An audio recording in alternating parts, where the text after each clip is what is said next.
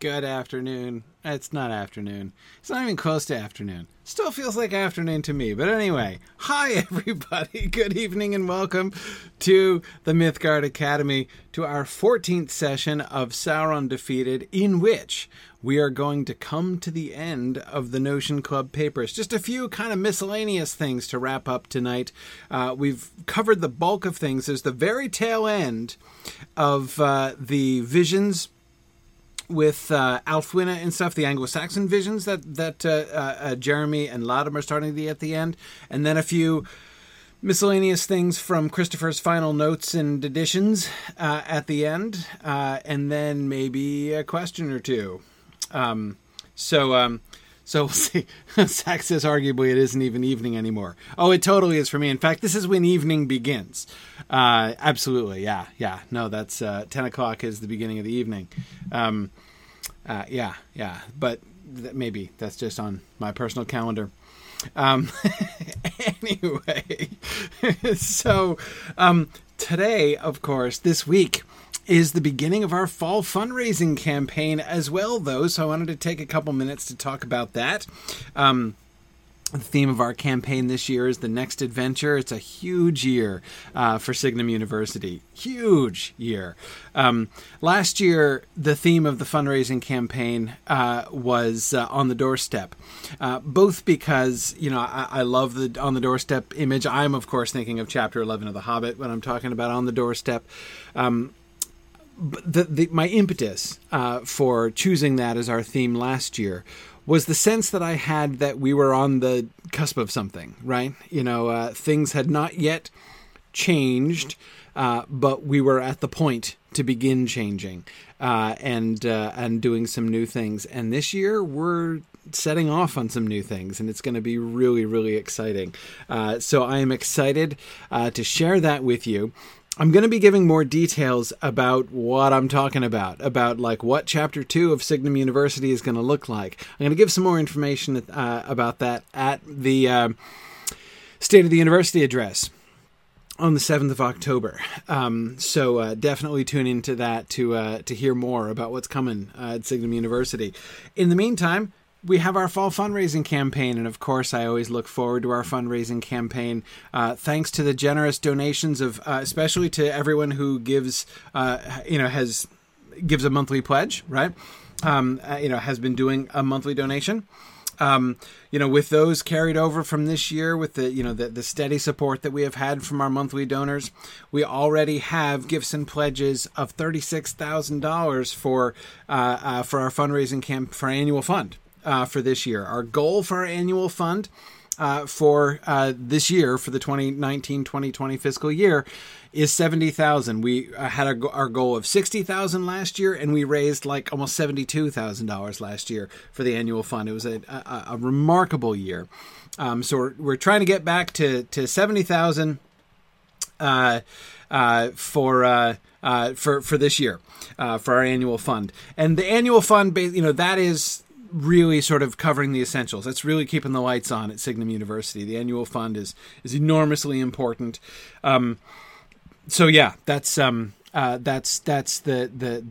primary focus here during the fundraising campaign. So I certainly hope that you will take the opportunity to make a tax-deductible donation to Signum University here sometime. Again, if you are already a monthly donor, thank you so much for that. If you would like to become a monthly donor, that is easy to do, and it's a really efficient way to make a very big impact at Signum University. Of course, one-time gifts are also good. So let me just show you our annual fund page. If you go to Signum University and then just click on Donate in the top right corner, it'll take you here. And this will give you some, of course, we have the link through to the donation page. This will, give you some overviews of some of the things that we're talking about. And Brandon, yes, there's that mysterious new branch on the Signum tree, which I'll be talking about at the State of the University address, giving you a little bit more information about that. And because the Signum tree has been growing and is going to be growing more as we move forward. Also on this page, you can see campaign events. So we're doing a number of different things. Of course, New England Moot is happening this weekend. There's still time to sign up for New England Moot. So if you're in the area and would like to come, really great crowd coming to New England Moot this year, our first ever New England Moot. But anyway, I'm going to do a broadcast from New England Moot probably on Saturday afternoon when we have some sort of casual free time hanging out. I'll do a little Twitch broadcast, probably from my phone, but it's going to be fun. And then next Saturday, a week from Saturday, on October 5th, will be my annual Lotro Marathon, where I'm going to take my top character Wiggend through the next stage of the epic quest line, play him through the storyline from... He's in Minas Tirith now, and I've got to go find the Woses, and I've got to go see the Ride of the Rohirrim, right? So that's going to be really cool. Anyway, so... That's what I'll be doing on October 5th. State of the University address, as I said, is on October 7th. We'll be broadcasting that on Twitch as well as on here on GoToWebinar. So you can, if you want to sign up on the NetMoot and appear here, as many of you are, you can just click on the event page here, and it will take you to a page where you can get the registration link. Mythgard Movie Club is happening. Middlemoot, of course, coming near the end on the 12th. We'll do another special broadcast from there. And then our big campaign finale on the 19th. The annual webathon is going to be that day. So that will be the end event of the campaign. So, yeah. Do I have any notion for how long I'll be doing the Lotro Marathon? 12 to 14 hours, probably. I'm guessing it's going to start at noon and go until at least midnight, I'm sure. That's the tradition there for those. Yep. Yeah. No, it's going to be, that one's going to go on for some time. That's an annual tradition. Okay, so, and then of course, if you keep scrolling down a little bit further on this page, you can see the details about our donor appreciation program. This is much like last year. And of course, again, if you have monthly donations, and your monthly donations will be continuing, and that means you'll be continuing at these same levels. If you were, enjoying some of these gifts from last year and would like to continue enjoying them, like for instance, if you had made a $200 donation, which amounts to about like $15 a month-ish, somewhere in that category. $15 a month. In fact, there it is right there. And then you have been a member of Signum Fellowship for this past year, which is a new thing we did this past year, which I have loved. We've been doing meetings for that every month. And so I have a special meeting with the Signum Fellowship folks to kind of give them an update about what's been going on at Signum University. So they get sort of the kind of insider backstage. So people in the Signum Fellowship already kind of know what I'm going to be talking about at the State of the University address, because I was telling them about it last month. But anyway... so again, if you've been on the fellowship and want to continue on the fellowship, again, if you're donating monthly, then that will continue. But of course, you would need, if you need to give another $200 gift for this year, if you're doing a one-time gift to continue. So anyway, so again, you just click through on any of these buttons and it will take you to our easy online donation form. And there you go. You just fill in the simple information and make your donation, for which we are extremely grateful. We've had such a wonderful year this year, thanks to your generosity. And I really hope that you will consider giving to Signum again. You know that I don't spend a lot of time all year long asking for money. We really very much need it. Signum is a true nonprofit operating like a nonprofit. And really just depending upon the support of folks, you guys who have made this happen from the beginning. Mythgard Academy, especially, of course, really dates back to our very first campaign. It's where we started. It's exactly the time when we started the Mythgard Academy.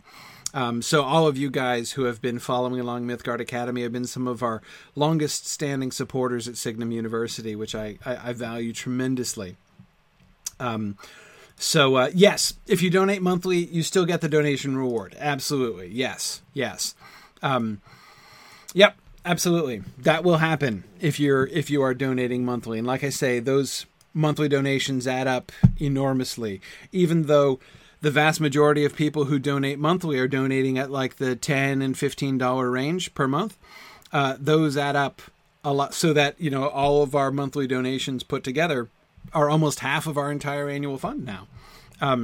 We started essentially the campaign with already was like $32,000 is where we began in pledges, from our monthly donors. So it's just remarkable again. And so the more monthly donors we get, the more secure our annual fund becomes, and the more we can kind of worry less about just keeping the lights on and begin really thinking about, being able to have the ability to the greater flexibility to move forward. And again, if not for the generosity of everybody over this past year, it would be much harder for us to do what we're doing and what we're planning. So we really want to keep that up. So again, that's why we're hoping to hit that $70,000 annual fund goal again this year. All right. Oh yeah, I knew there was something else I was forgetting.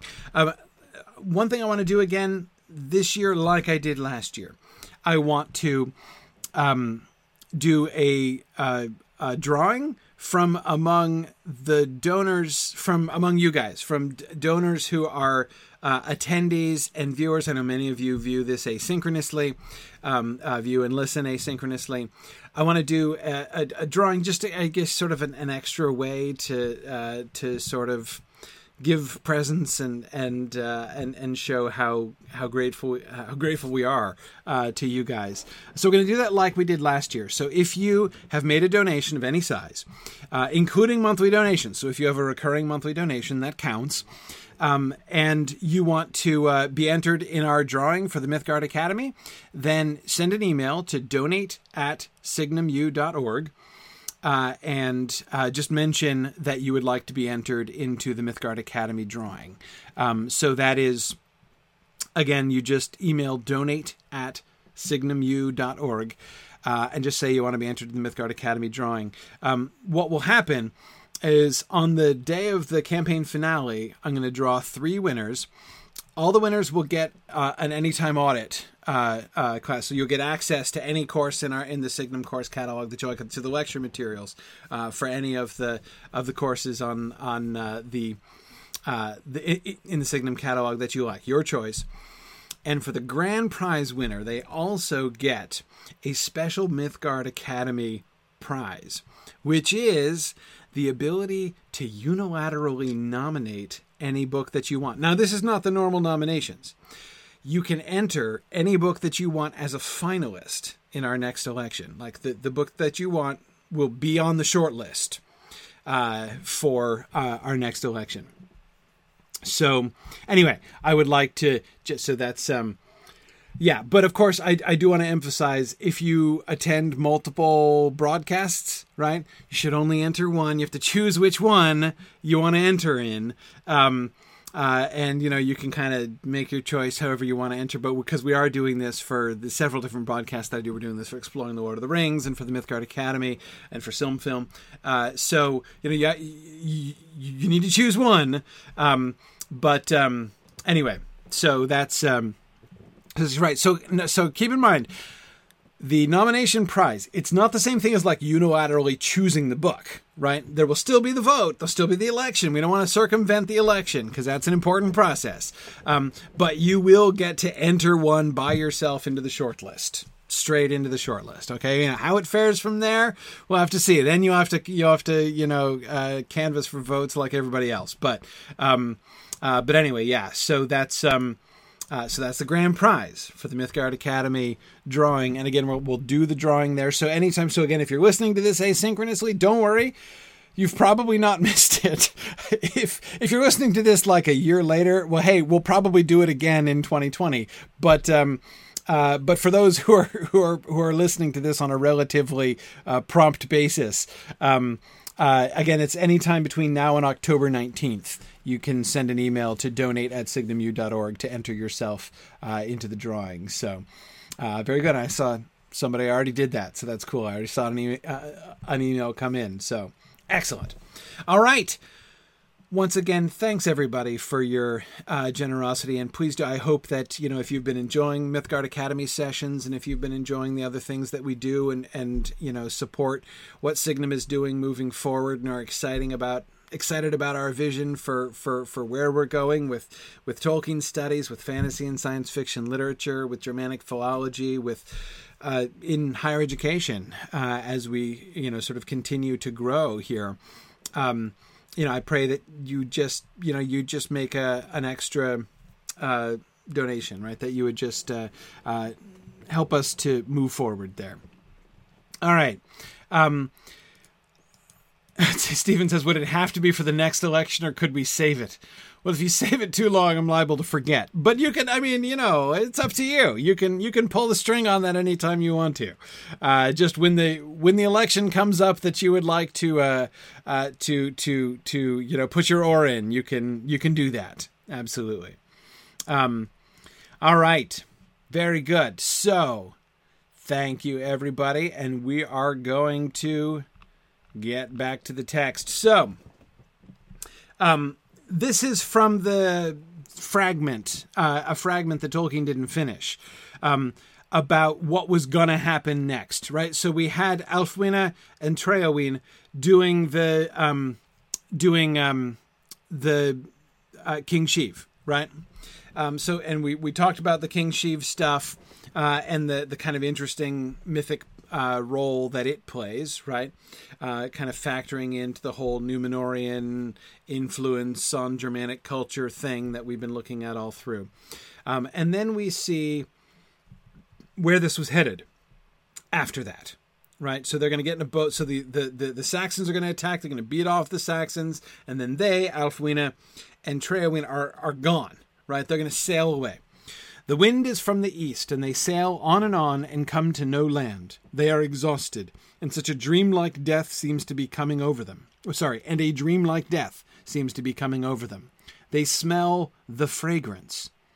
Sweet is blostma, brath begonden.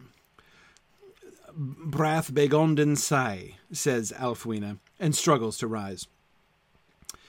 I believe that's sweet is the blossoms from beyond the sea. But the wind changes. Great clouds come out of the west. Behold the eagles of the lords of the west coming over Númenor, said Ælfwine, and fell back as one dead. Treowyn sees the round world curve below, and straight ahead a shining land, before the wind seizes them and drives them away. In the gathering dark or dusk, he sees a bright star shining in a rent in the cloud to the west. Eala earendel engla beorchtast. Then he remembers no more. Whether what follows is my direct dream, said Jeremy, or the dreams of Treowyn and Ælfwine in the deeps of the sea, I cannot say. I woke to find myself... And that's it.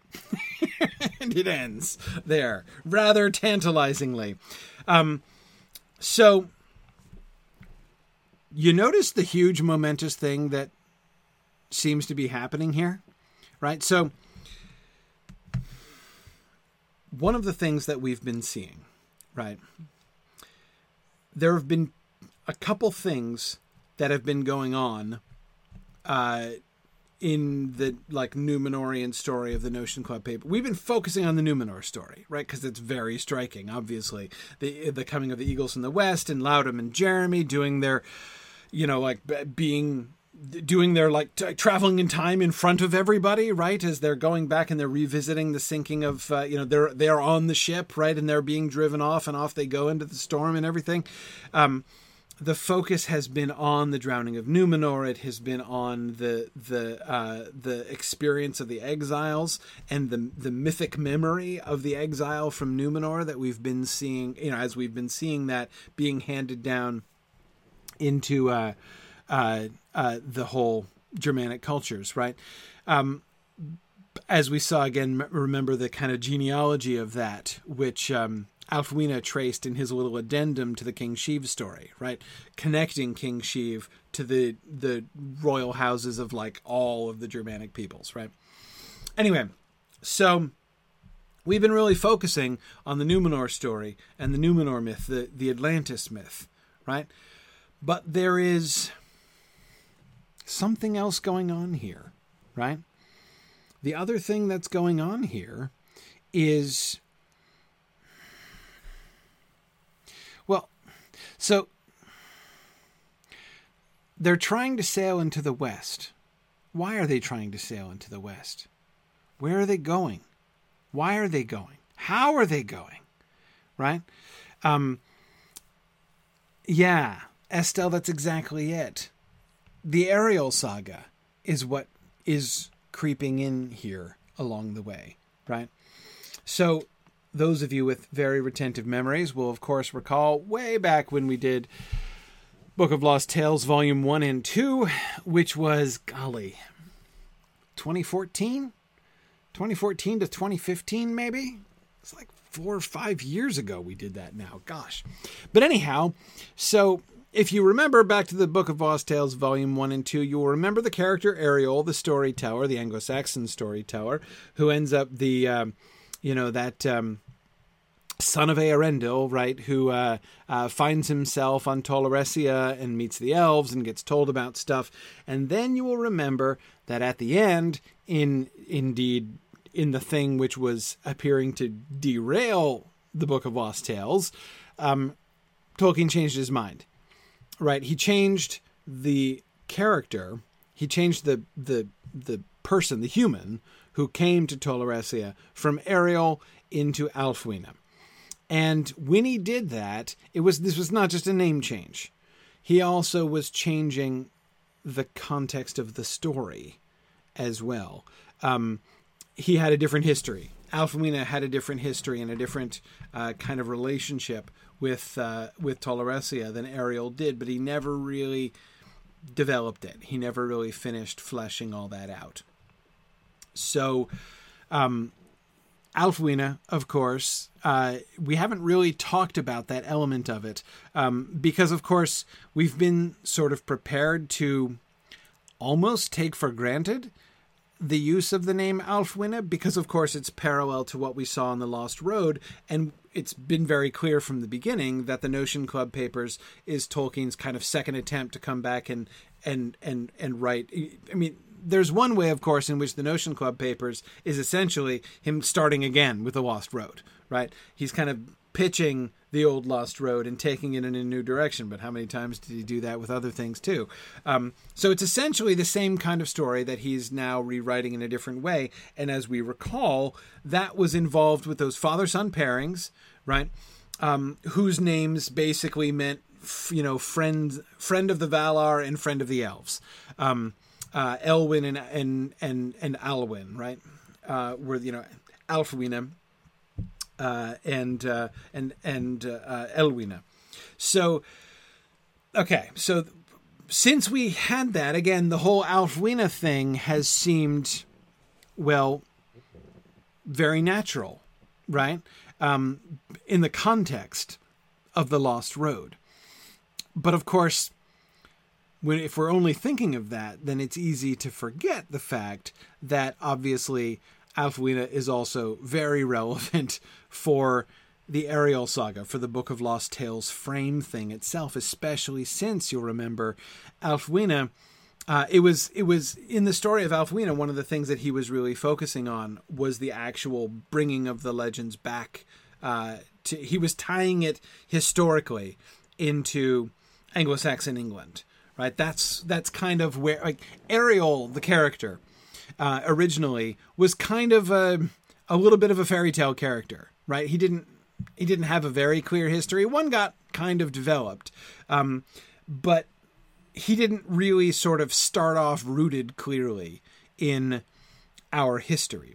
And remember, that's kind of ultimately the point of the Book of Lost Tales, was to do a mythology for England, right? To give a true version of the native English mythology to show how the legends of the elves entered into the English tradition. So rooting that, so he when he changes it to Ælfwine, one of the ways in which that changes is he's changing the way and sort of consolidating the way that those stories get transmitted into, get kind of integrated with the Anglo-Saxon history, right? So that was, in Tolkien's fiction, that was the character Ælfwine's first job, was to be a more concrete link than the character Ariel had been, a more concrete link between the stories of the elves and the Anglo-Saxon world. So that was sort of one Ælfwine strand. Then we got that second Ælfwine strand in The Lost Road, right, where it was all about the Friends of the Valar and the Friends of the Elves, and what was seemed pretty clearly a reincarnational system, right? That these father-son pairs were being kind of continually reborn, and that the time travel that was going to happen was essentially through some kind of like a reincarnated sort of collective memory, like memory of a previous life kind of thing, that we were going to be getting generationally back from, modern England, where it began, back through different historical epochs, and finally, of course, down to Numenor and the fall of Numenor itself. So that's the other strand of the Ælfwine story. And again, I don't know about you. Maybe you were much more sensitive to this than I was. As we've been focusing all the way through, I've been completely swept away by the Atlantis story. I've been really, as I've shared a couple times, really kind of wrapping my mind around that and my imagination around that in some pretty new ways for me, this time through the Notion Club papers. So I've been really focused on that on the Lost Road connection, not the Book of Lost Tales connection. But it does seem that we're beginning, I say we're beginning as if he's only now beginning. Rather, it's only now finally obtruding itself upon my awareness that Tolkien is really crossing the streams here, right? And I think that we even began to get hints of that, even in the Imram material, in the St. Brendan material, right, with his travels to Elfland and coming back and telling the tale. That in itself, like that, what happened with St. Brendan in that poem, inspired by the medieval St. Brendan voyage material, is kind of like a shadow of the Ariel saga, a shadow of the Ariel and Ælfwine situation from the Book of Lost Tales. So notice what we're getting here. We're getting this really interesting mixture. They're sailing into the west by themselves, small party, right? Where does this fit into the Atlantis story? On the one hand, it seems pretty clear that Ælfwine, the Anglo-Saxon dude, the one who is in whom Laudum is in some way in touch with, right, is descended from the Númenóreans, right? He clearly has that blood in his veins, as he described, right? That's clearly in effect. So he has the sea longing, which he said is the primary characteristic of people who have that old Númenórean blood in their veins. So he's going out to sea to do he knows not what exactly, to answer this longing. What is the sea longing? Remember the seafarer passage that he corrected, right? He takes this passage from the famous Anglo-Saxon poem, The Seafarer, and he tweaks it, right? Or rather, he gives us the true version, right? Instead of the garbled version that most people generally read, in which he takes that longing for the sea and he roots it firmly within that Númenórean tradition, blending that longing for the sea, which the seafarer is interested in, and combines it with that longing for Númenor, for Atalanta, the downfallen one.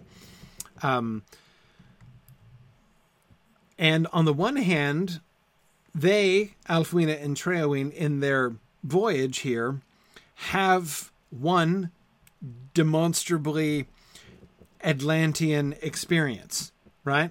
The eagles, right? The great clouds come out of the west. Behold, the eagles of the lords of the west coming over Numenor, said Alfwine, and fell back as one dead. Right, so the character Alfwine has almost exactly the same experience that Loudham had. Did you notice that? Remember, Loudham is standing with Jeremy at the window as the storm is coming in, right, in 1986. Or 7. Anyway, in the 80s. And anyway, so they're standing at the window, holding on to the railing, right? The edge of the windowsill, giving the impression that they're holding the railing of a ship. And they're seeing, they say, behold the eagles of the lords of the west coming over Numenor, right? They are experiencing this again. Alfwine, who is an Anglo-Saxon dude, right? Also historically removed from the fall of Numenor, not by quite so much, but still historically removed from it, like Loudham. But like Loudham, he seems to be having the same experience here again. So the character within the vision that they're having is having a vision, the same vision that Loudham had, right? Of the eagles of the lords of the west. And it seems that they are being rejected, right? They are being bounced. They're sailing into the west, and the wind changes and clouds come out of the west, and the wind seizes them and drives them away, we're told. So they're being rejected from the west, like the Numenorians, right? So we get this recollection of the exile again, the banishment, that sense of not being delivered or escaping from Numenor, but being banished from Numenor, right? And in particular, of course, we have the making of the world round, which is a consequence of the drowning of, or rather, which is sort of a consequence of the rebellion of Numenor, right? It wasn't just that the landmass sank beneath the ocean, but the Blessed Realm is taken entirely out of the rounded world so that only that one straight road continues. But I have to admit, I'm not really sure how to understand this whole passage. That is, both halves of it make some sense to me, but I'm not quite sure how they're supposed to fit together. The one half being that apparently they come to the, they come to the straight road, right? They find it, and then they're rejected. They're turned back. Okay, so they're turned back seems to me to make sense, especially with the way that, again, we get in Alfwine's first-hand experience, second-hand experience, but no, according to Raymer's mechanism, it's he is experiencing it. But anyway, he gets this experience of the banishment again, right? But at the same time, then there's what Treowyn sees. Treowyn sees the round world curve below and straight ahead a shining land before the wind seizes them and drives them away. In the gathering dark or dusk, he sees a bright star shining in a rent in the cloud in the west. A description very much like what St. Brendan saw. Remember in the poem? The star, that one little stanza describing the star about which he would say very little, but this is what he saw. The star at the place where the round world curves away below and the straight road continues. So they see it, and he sees the bright star, and then he quotes the line. He says the line, "Eala earendel engla beortast," that line which, inspired Tolkien to start writing his stuff, right? And he gives us here, Tolkien gives us here, the true source of it, right?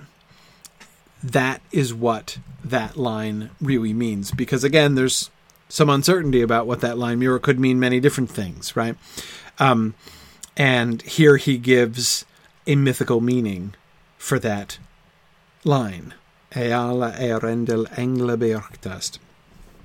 As he sees the star over the straight road that they, I think, can't go on, right? So they're not going on the straight road. They're being turned away from the straight road, but they see the straight road. But they start on the straight road.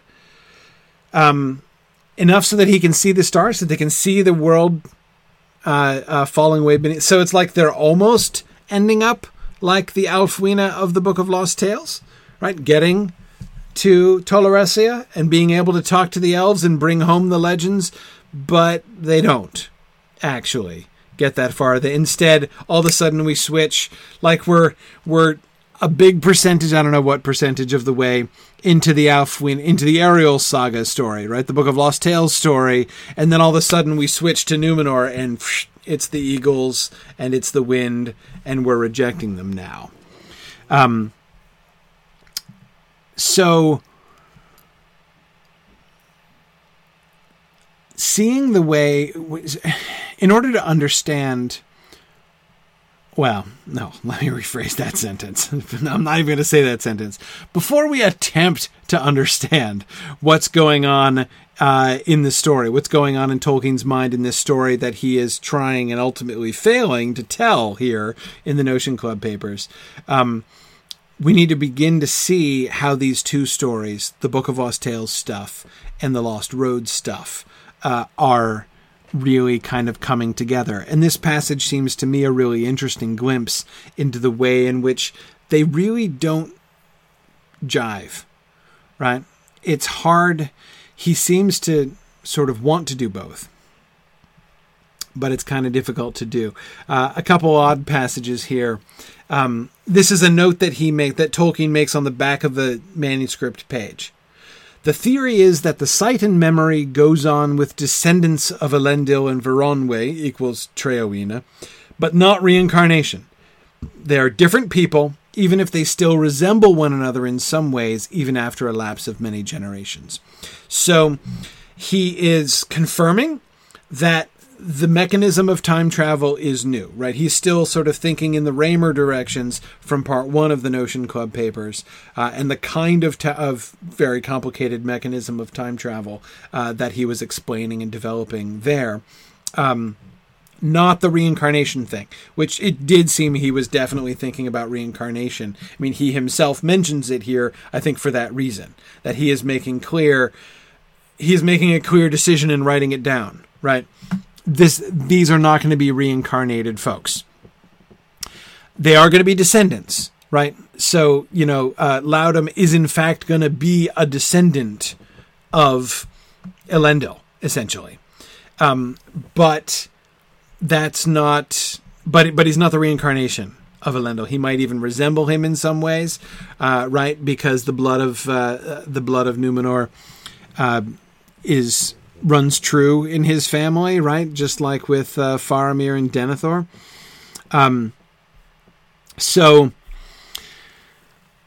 Okay. But it's more like the Raymer method. By the way, side note, thinking of the Raymer method.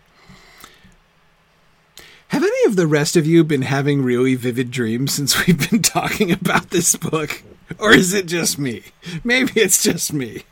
But I've been noticing I'm having really, really vivid dreams for the last couple months, much more than I remember having before. Maybe it's because at least one night a week I'm like thinking about really intense dreams before I go to sleep. I don't know, but I'm just saying it's definitely been happening. I can't report any actual time travel. I don't think I can really firsthand confirm too many of Raymer's mechanisms that he was describing. Nor space travel, Devora. Yeah. Although, and again, this is I can't really tell whether this actually happened or if this was just a dream, just what Chaucer would call an insomnium. That is, an insomnium is, when like a carpenter dreams about woodworking. Just whatever your mind was occupied with all day, you dream about that at night. So me dreaming about vivid dreams would be kind of like an insomnium, right? Somebody who teaches classes about the Notion Club papers goes to sleep and dreams about dreams like they describe in the Notion Club papers might be kind of actually a similar sort of thing. I have not indeed been dreaming of darkness everlasting, Arthur, but yeah, no, that's not so. Nothing Faramir-ish. The one experience I had, which reminded me of it, though again I may just have been dreaming about the class session that we just had recently done, was thinking about Raymer's discussions of like creative dreams, like when your dreaming mind is actually composing fiction. That actually is a sense that I've had a couple times in the last few months as we've been discussing the Notion Club papers, when I've woken up with a sense of having unfolded a story in a dream in which I was like an active creative participant. Like it was partially a story that I was forming, not just one in which I was just a victim, but something that I was actually forming. But then again, like I said, it might just have been a dream about the Notion Club papers that I was having, really. Anyway, yeah.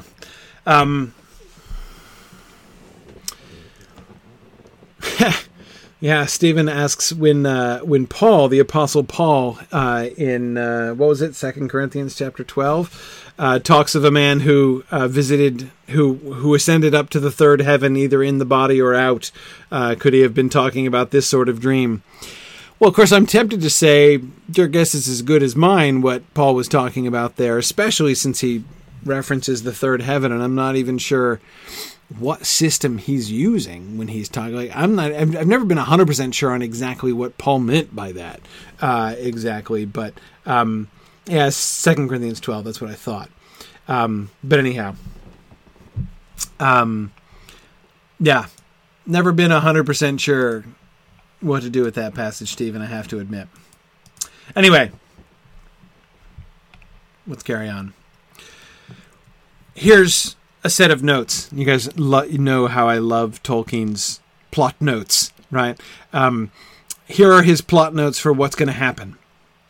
Trailween sees the straight road and the world plunging down. So this is from that, connecting back to that last passage. Alfwina's vessel seems to be taking the straight road and falls in a swoon of fear and exhaustion. So not the vessel, presumably it's Alfwina himself who falls in a swoon of fear and exhaustion.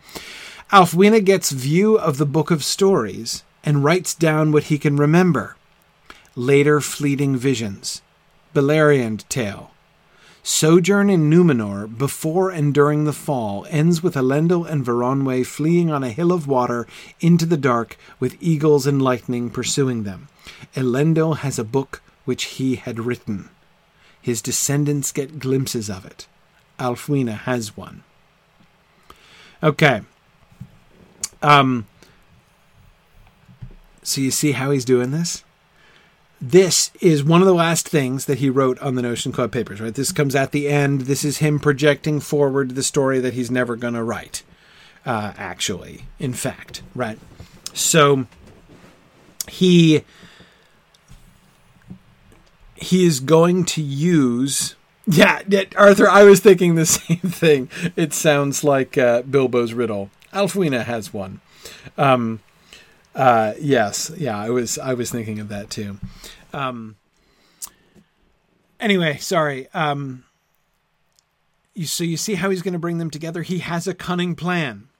He has a cunning plan of how to combine the two things. It's almost like in this, in the previous passage we were looking at, the last full piece of prose that he wrote, right, about Alfwina. He's almost in the Book of Lost Tales route, and then he gets the Númenórean rejection, right? So it's like the combination of these two stories, the combination of these two narrative impulses to do the Book of Lost Tales thing and to do the Númenor thing, the Akalabaith thing, that those two things are coming into conflict here. And like, how can you do them both? In the end, you just get poor Alfwina fainting dead away in his boat and not getting anywhere, right? Here in his projections, he starts with that same thing, Traewyn is seeing the straight road, and then he finds the solution, right?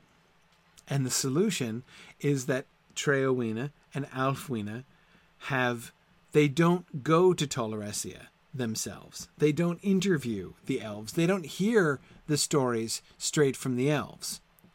Ælfwine gets a view of the book of stories and writes down what he can remember, just as Laudum's dad got a picture, and Laudum himself get a picture of that,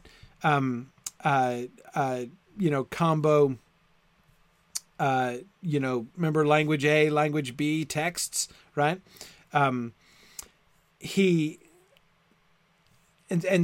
both Laudum's dad, who disappeared, and Laudum himself get these pictures, which they can only remember fragments of afterwards, right? He gets so there's a book of stories, presumably the stories like the stories that would have been written from the Book of Lost Tales, right? And he is given a vision of that book itself, not of conversations with the elves, not dreams of hanging out in the Cottage of Lost Play or anything like that, right? No, he gets a view of the book itself. There is a book written, and he writes down what he can remember. So we're going to get a Beleriand tale, like a Book of Lost Tales style Beleriand tale. I wonder which one it was. That, to me, is the most tantalizing thing in this whole thing. Like, all of them? It's singular, right? So is there a particular story, Silmarillion story, that he was going to weave in here? And if so, which one was it? I wonder. I don't really know. But then, of course, now watch how he continues to sort of enrich this story. Sojourn in Númenor, before and during the fall, ends with Elendil and Veronwë fleeing on a hill of water. So as the time travel, we are going to go back to Númenor, right? So just as Laudum and Jeremy are getting this vision of the Anglo-Saxon frame, right? Ælfwine and Treowine, then they're going to move back further still, right? And they're going to get a vision of Elendil and Veronwë in Númenor, as they kind of already got that flash of it during the storm, right? So they're going to get their thing, and they're going to fleeing on a hill of water into the dark with the eagles and the lightning pursuing them. Elendil has a book which he had written. His descendants get glimpses of it. Ælfwine has one glimpse of the book, right?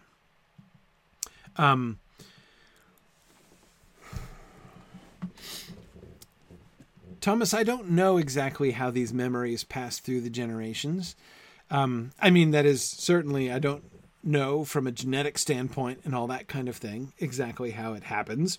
In a sense, Thomas, you could say that the reincarnation mechanism was much simpler, right? I mean, if they are, in a sense, the same people, then they could be understood, in a sense, to have those memories, right? Somewhere deep within their psyche lingers the memories of these earlier lives in which they experienced these things. And getting in touch with those seemed to be the plan for the mechanism of time travel in the Lost Road. Here, it's, I was going to say less clear, but that's not true. It's just more complicated, right? These things are coming through to Laudum and Jeremy. The myths are exploding, remember, into the primary world here. It's more than just them reaching back into their own past life memories. And they're not reaching back into their ancestral memories merely either. It's more conscious than that, as Raymer tried to describe, right? Marilyn is nominating a very sensible nomination of Beren and Luthien as the Beleriand tale that is told. Marilyn, I have to say, smart money would be on the Beren and Luthien story in a lot of ways. In absence of any other data, that's a pretty good guess, given how insistently that story always broke into other stories that Tolkien was writing. Of course, I'm tempted to think, or maybe this is just since we're already taking one step of like fantasy wish fulfillment of like fantasizing that Tolkien had finished the Notion Club papers, and what would the Beleriand tale be? So as long as I'm already taking that leap of fantasy, I prefer to choose an additional leap to throw in an additional, might as well get hanged for a sheep as a lamb, right? So if I'm imagining that he went on to complete this plan and finish the Notion Club papers, then I'm also going to imagine that the Beleriand tale that he included is the story of Eärendil, actually. And the whole build up to the journey and the full journey and the story that he never actually told ever in his life. But, can't have everything. Yeah, Zach, you were thinking the same thing. You just said it much more briefly than I did. But yes, absolutely, the Eärendil story would certainly fit. So we're going to transmit the Book of Lost Tales material, not through an actual book that is brought, although Elendil has a book tucked under his arm on the boat. So apparently the Book of Stories made it, to Ireland, presumably. Unless he lost it, upon the landing, right? When the enormous wave brings them and lands them goodness knows how far inland in the middle of the Irish countryside. But anyway, so maybe there's going to be, are we going to uncover the book? Is there any actual record of the book or copies of the book or so are we going to be doing any textual adventures, right? Trying to find the Book of Stories, or is it just the piecing together?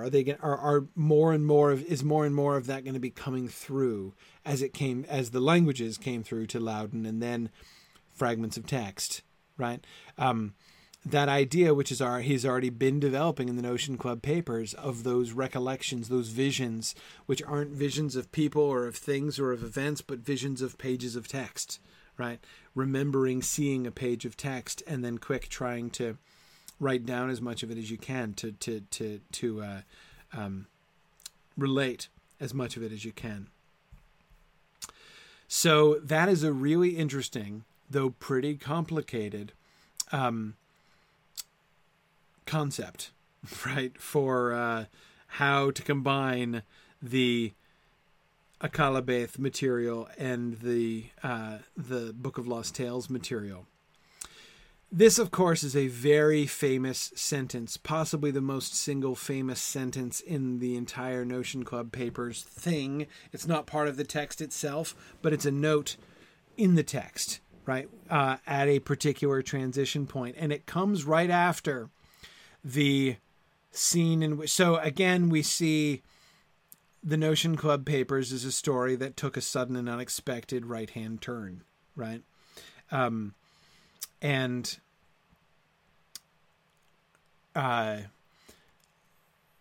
Christopher dates he pinpoints the turn at when Loudon has his first vision, when he sees the wisp of cloud up above the camera, right, and has his first Numenorean flashback experience. That's the moment that Christopher says, okay, this is when all of a sudden now we're talking about Numenor. We're talking about Atlantis all of a sudden, right? Yes, that's clearly an important moment. My argument was that the turn came earlier, right? The turn comes when what sounds for 80% of the part one material, the long discussion primarily with Raymer and Guildford about Raymer's method and time travel and space travel and how spaceships are horrible and alternatives for time and space travel in stories and then in real life. Remember all that stuff from Raymer in part one. And then all of a sudden, remember, Dolbear opens up his eye and says, but, come clean, Raymer. How did you get there? When did you go? You didn't make this up. This is real. And that, in my opinion, that's when it really takes a turn. Now, I think it's true. He doesn't see where it's gone, right? He first sees the turn has already happened, right? this is becoming itself not just a sort of a fun and entertaining discussion of the time travel and space travel mechanisms, a thing to read the Inklings, which is also a mockery of the Inklings, right? A fun, teasing of the Inklings. When it ceases to be that and becomes itself a time travel and space travel story. That to me is when the turn happens. It just takes him a little while to see, where are we going? Right. What direction are we seeing? Remember, the first things that Raymer's he's talking about these other worlds, right? These other planets that he's been to, through his dreaming mechanism. And then Loudon has his thing, and boom, now we're doing Atlantis, right? So that's the impression that it gives. So again, that's why for me, I wouldn't call that the pivot. I would call that sort of the moment of clarity, right? When he sort of figures it out. But anyway, at this, when all of a sudden the Notion Club papers changes, Tolkien jots down this very famous note: do the Atlantis story and abandon Ariel saga, with Loudon, Jeremy, Guildford, and Raymer taking part. This is going to be the new plan for the Notion Club papers. The clear implication of this is that initially he was going to do the Ariel saga, and then decides, Numenor. It's got to be Numenor instead. And again, that does seem to be, that I can easily believe happens when Loudon has his little vision and suddenly starts speaking in Adunaic in the middle of an Oxford street. Okay, we're doing the Atlantis story now. And abandoning the Ariel saga, right? So, okay. So that raises two questions for me. Question number one. He was going to do the Ariel saga. That was plan A? Really? That's what we were leading up to from Raymer's whole thing? So part one was trucking its way towards the Ariel saga? That's question number one. Question number two. So we're abandoning the Ariel saga? Really? Did we actually follow through on that? So the first one, the answer to the first question seems to be yes. And for me personally, I kind of feel like I'm taking that on faith, honestly. I don't see, like, if we only had part one, right? Remember part one again, Raymer's whole thing, and then the conversation with Guildford on the way home, when he's talking to, and Guildford sort of apologizing to him, and they're saying, they need to talk about this more. All that stuff. If we only had that before Loudon does his thing, right? Before Ari Loudon becomes, the Numenorian dude, and we're starting to talk about his languages and that whole thing, before any of that happens, if you just sort of paused and say, we're on a Book of Lost Tales trajectory here, right? I'd be like, what? I don't see it. I don't think it's impossible. But so my understanding of Ariel saga, by Ariel saga, my understanding of that is that's what I'm characterizing as doing the Book of Lost Tales thing, right? That is a story which tells us how these stories of the ancient world, the ancient elvish world, came into circulation among humans. That's the core of the Book of Lost Tales myth, right? As opposed to the Atlantis story, right? So that, I think, is what he's characterizing here as the Ariel saga. Human somehow gets access to the stories of the Elder Days and what happened among the elves and Valar, and transmits that to other humans, right? That's, again, my understanding of the core of the Ariel saga. Again, I never would have guessed that. Just from part one, I would never have guessed that. I didn't see that coming. I don't see clear hints towards that. I don't find it impossible to believe. However, I don't find it a strain to believe that, because, of course, the entire,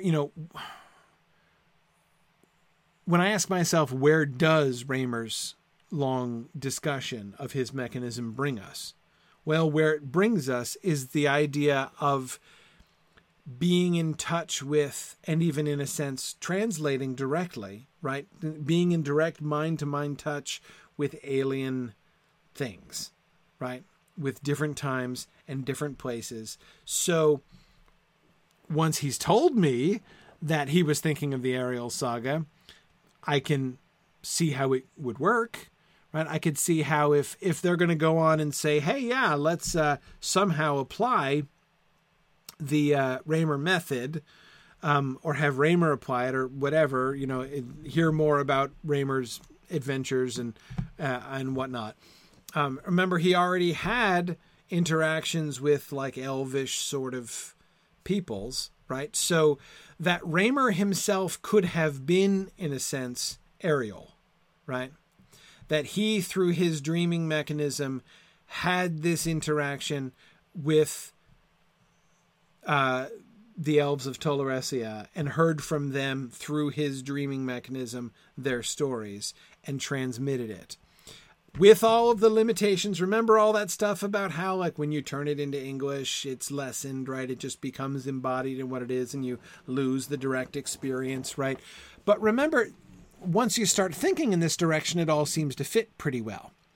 Because, of course, going to the Cottage of Lost Play and Dreams is one of the very first conceptions of the entire legendarium, right?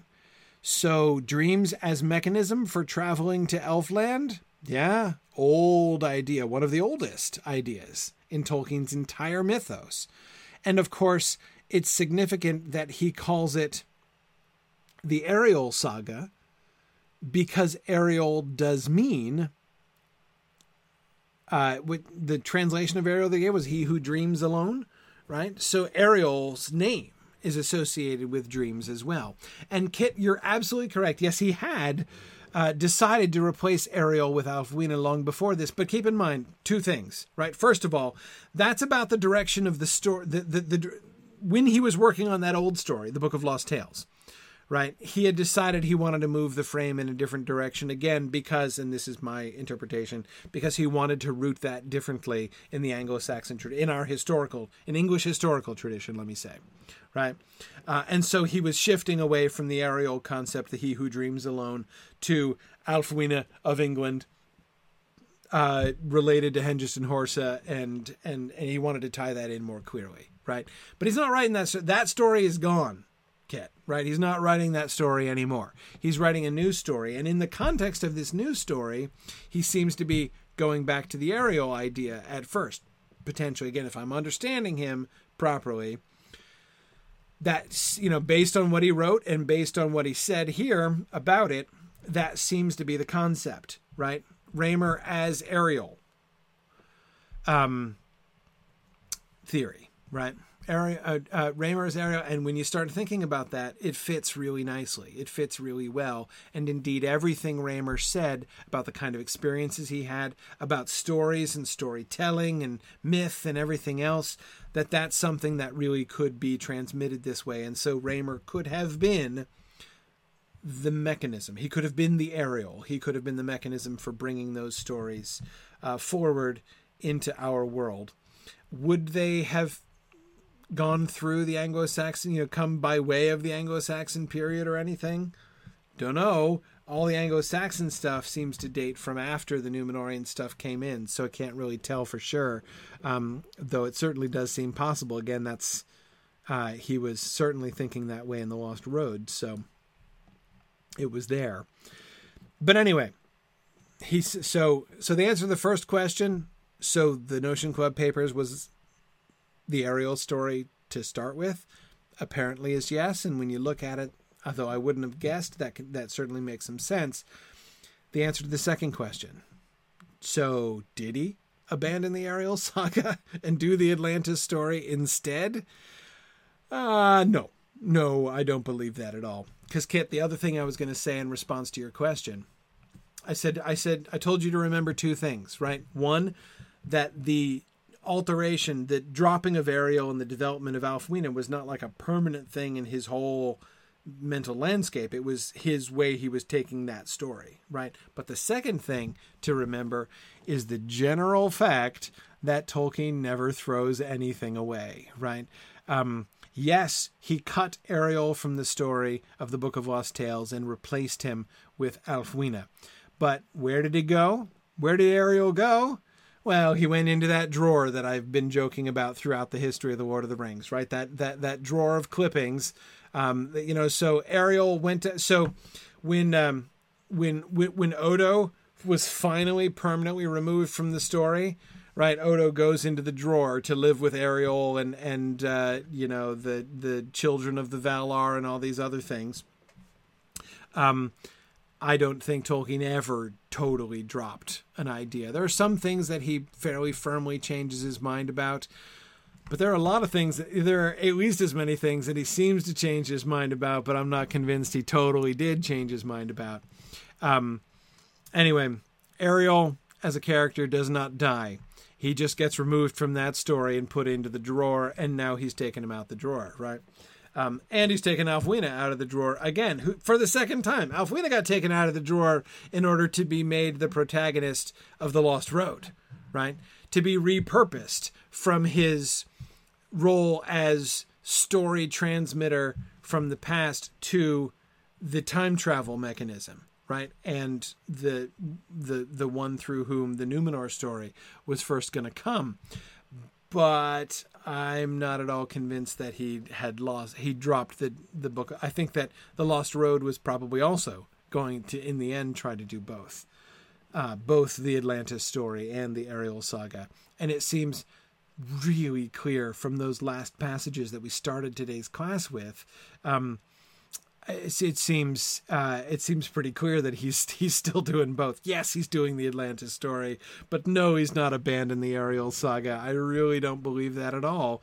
We can see that, I think, still pretty clearly. Still pretty clearly living and peeking through there at the end, in the last thing that he wrote, right? His projections about where the story was going to head, and there's no sign of abandoning the Ariel saga. Certainly there, I think, least of all, right? I mean, we got the Book of Stories, for crying out loud. Yeah. Okay, so just a few more things. These are some of the... this is drawn from the variants that Christopher gave. You'll remember he says at the very beginning that the textual history is very complicated and there are multiple versions of things.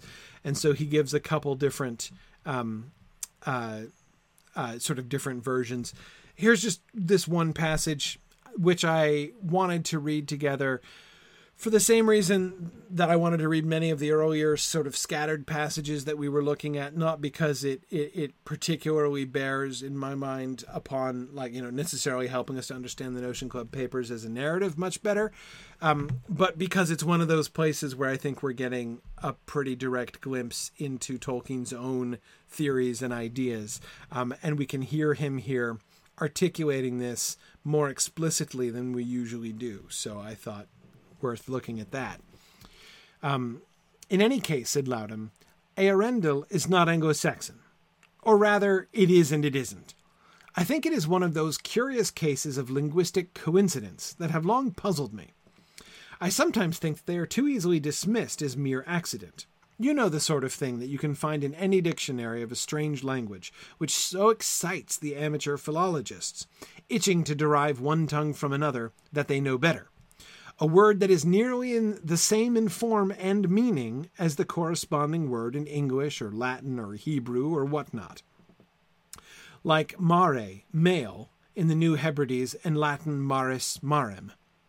Or the example that used to be given as a frightful warning in the old textbooks, that popol means people or popular assembly in Tamil, but has no connection whatever with populace and its derivatives, and is really derived, they say, from a Tamil word for a mat for the counselors to squat on. So he's citing this. He said this was a classic textbook example. Like in introductory philology textbooks, they would give this as a cautionary tale, right? not to see connections where they don't necessarily exist. Just because two words in two different languages have a very similar form and a very similar meaning, that is not proof that those two languages are overlapping there, that they're deriving from each other there. Sometimes it's just a coincidence. It's a linguistic coincidence. So again, this is something that stern philologists will say, right? Don't get, and because amateur philologists, right? People who don't really know much about how this works get all excited. And I will add, by the way, I am no philologist at all, but even I have seen this kind of thing in action a lot. In particular, this happens in the context of my past 10 years Tolkien professoring and taking innumerable random lore questions.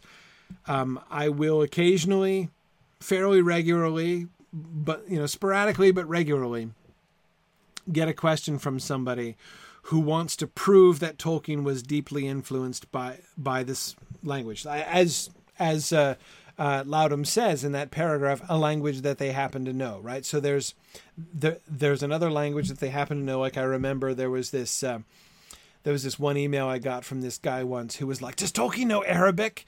Did he know Arabic?" And I'm like, I don't know any evidence that he knew Arabic. I don't know that he didn't necessarily. He may well have done. He studied many, many languages, but I can't remember any concrete evidence that he definitely knew Arabic. Why? And the guy is like, oh, because there's this, and he goes on to cite a couple words which are very similar in form and definition to Elvish words. And so, in the minds of this guy, that was like a smoking gun. Right? That clearly, not only did he know Arabic, but that Arabic was like a deep root influence to the Elvish languages. And I'm like, no, I don't. I think that's a coincidence. And the guy, there was no convincing this guy that was a coincidence. He absolutely would not accept that. And that's exactly the kind of thing that Laudum is talking about here. Philologists know these kind of coincidences happen a lot, right? But Tolkien also, Laudum also, and I think here he's speaking for Tolkien, speculates that there's also more going on. I dare say that some of these things are mere chance, or at least not very significant. Yet I think it also happens that a word form may be arrived at by different routes in far separated times and places, and yet the result may be the product of a hidden symbol-making process working out to a similar end. Or in any case, the accident may touch off, as it were, deeper or sleeping mind echoes, so that the similar form thus acquires similar significance or emotional content. Every language has words in which its genius seems to come to flashpoint. Words whose form, though it remains within the general style, achieves a brilliance or a beauty of universal virtue. Okay, so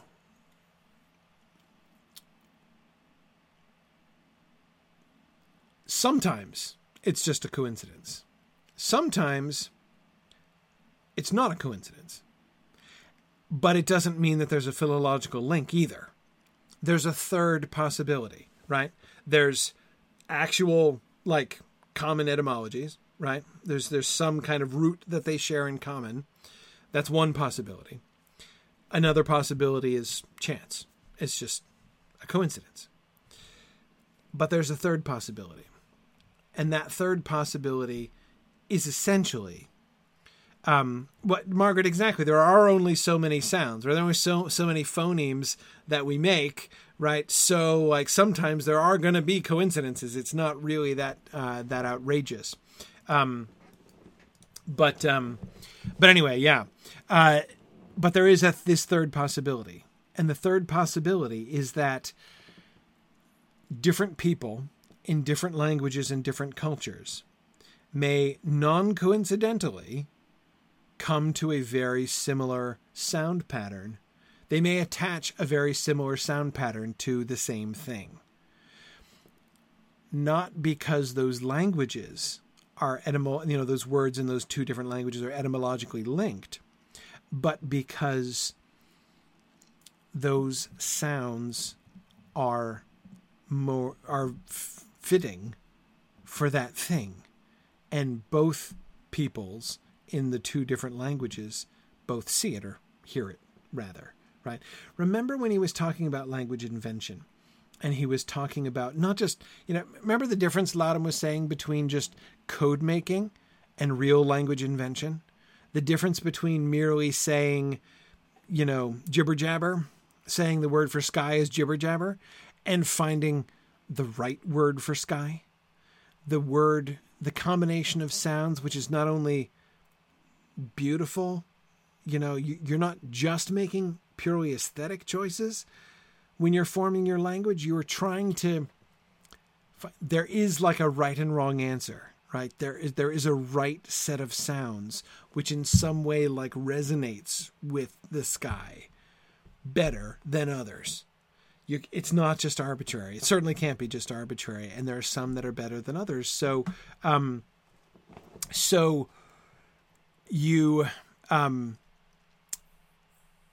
he's theorizing, therefore, that some of these apparent coincidences could not be coincidence. Therefore, they're neither one of those two things. It's not an etymological link, and it's not coincidence.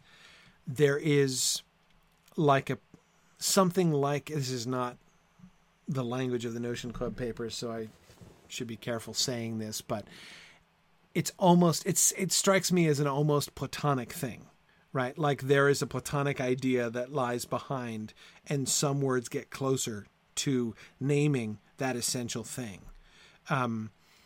And some are not. But sometimes people in different places and in different languages both see that thing and name it appropriately. So maybe there is something in that morpheme, that popol morpheme, which connects with people. Maybe there is a reason why Tamil and Latin both have very similar sounding words for that same thing. Maybe it's not because it's just coincidence, and it's certainly not because they're directly influencing each other. Maybe it's because there's something about, maybe that's close to the right word for that thing, right? Yeah.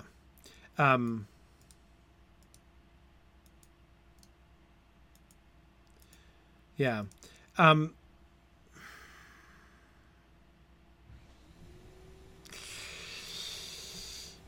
Tomas and Rachel are both talking about onomatopoeia.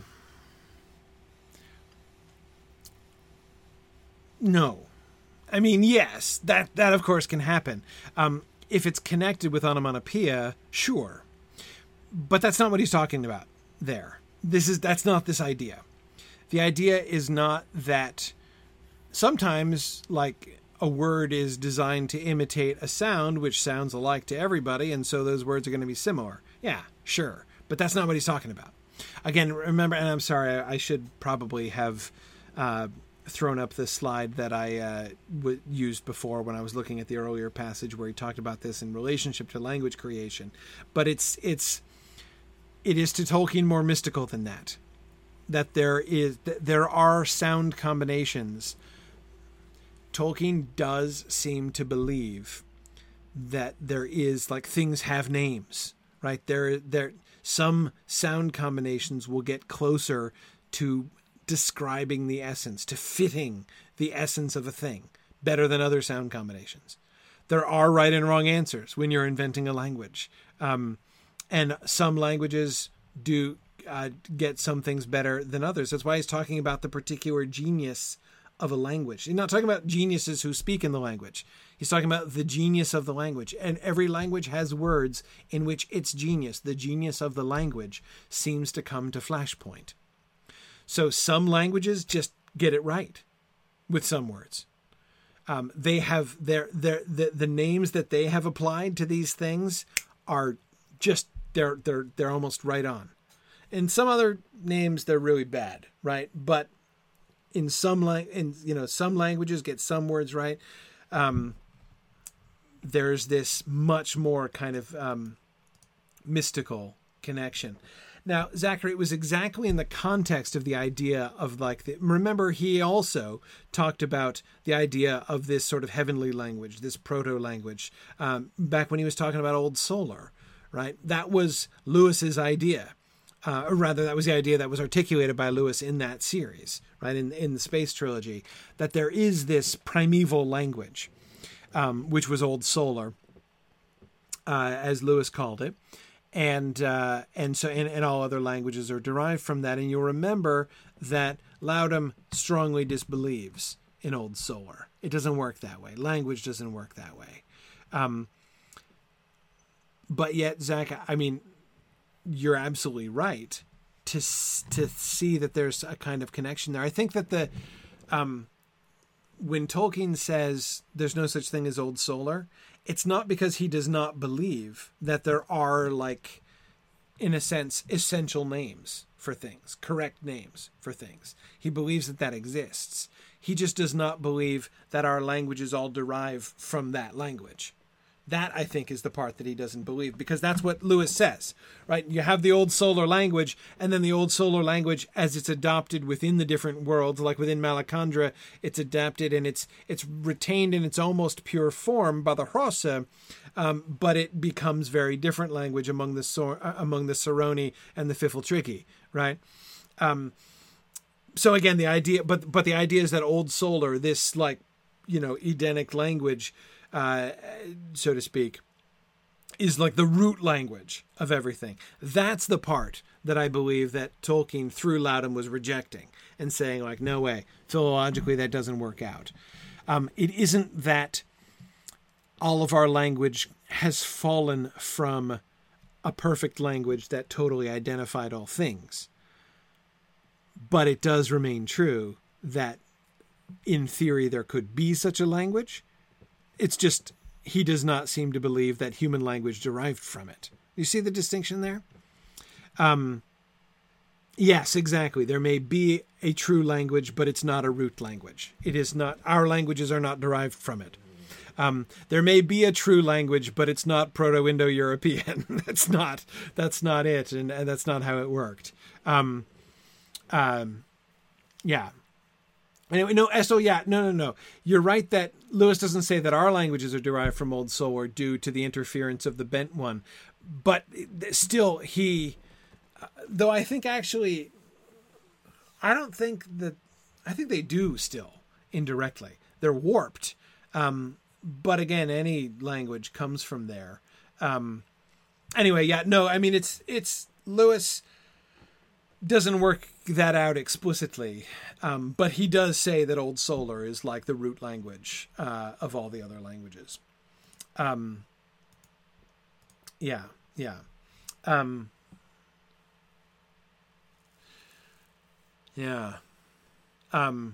Now, Stephen, of course, the story of the Tower of Babel, when the languages are confused in Genesis chapter 11, is...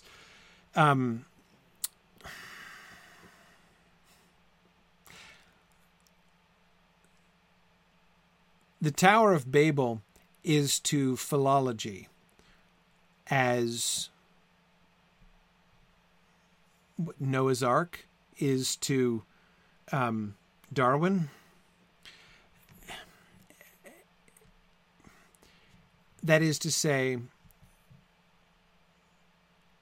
before Germanic philology, before the Germans invented philology, let me say, that what everyone just accepted the Tower. Like the Tower of Babel was the explanation. Why do people speak multiple languages? Tower of Babel, right? The confusion of the languages. The scientific study of language, of the history of language, pioneered, of course, first by Jakob Grimm, or based on the theories of Jakob Grimm, were the first ones to be able to say, hang on a second, whether or not the Tower of Babel happened, there's patterns here, right? This is not just a random confusion of languages. There are relationships among the languages. So the Tower of Babel is kind of complicated, and you can hear, even Tolkien is very, there are times when he refers to the Tower of Babel, and you can hear him referring to it as a philologist. There's a frustration about the application of the Tower of Babel story, because which strikes, directly at the root. That's what the philology haters said, right? People who were resistant to the idea of philology were like, what are you talking about? Tower of Babel. Why do we need any other explanation? So he's very much not in that camp. And for that reason, I think in part, notice it never happens. For all of the linguistic myths within Tolkien's world, there's never a Babel situation. Is there? I can't think of one. Not really a moment like that. There are lots of instances where peoples are scattered, and so therefore their languages change and move away from each other and stuff in lots of different ways. But that's... there's never anything that looks like the Tower of Babel. There are things that look like other, like, core Genesis stories, right? You can find the fall of man. Lots of analogs to the fall. There's lots of analogs to Cain and Abel, right? There's analogs to Abraham and Isaac, but there's no Tower of Babel analog in Tolkien. That was a pretty definitive sentence. I can't think of any. Anyway, would be interested if I'm overlooking any, which I could be, but I don't think there are. Anyway, okay, more. Let's keep going. This, talk about autobiography, right? Yeah, Stephen, you're right. The Fall of Numenor is kind of similar to the Tower of Babel, minus the language bit. Yeah, exactly. Yeah. No, you could say that it is kind of the construction of the tower, right? Like Ar-Pharazôn and Nimrod, right? Yeah, no, you can totally think of it. It's just the thing which was always like the central function, like the central feature of the Tower of Babel story is the bit that Tolkien doesn't do, right? Yeah. You can totally make that parallel, the Ar-Pharazôn and Nimrod parallel. Yeah, it works in a bunch of ways. Again, but what doesn't work is the confusion of languages thereafter. And again, we know that Lewis liked it, right? Lewis does the Babel thing very directly in That Hideous Strength. But that's not a thing that you ever see Tolkien doing. Anyway, okay. Next bit. Talk about autobiography, right? This is moving. I find this very moving. That breaks my dream, cried Jeremy. Of course, now I know. So, remember the play? He trying to remember where he came across the name Numenor? Now I know. It wasn't a library. It was a folder containing a manuscript on a high shelf in Whitburn's second-hand room, that funny dark place where all sorts of unsaleable things drift. No wonder my dreams were full of dust and anxiety. It must have been 15 years ago since I found the thing there. Quenta Elgdalion, Being the History of the Elves by John Arthurson, in a manuscript which, much as I've described it, that is, like old loose pages in a box. I took an eager but hasty glance. I had no time to spare that day, and I could find no one in the shop to answer any inquiries, so I hurried off.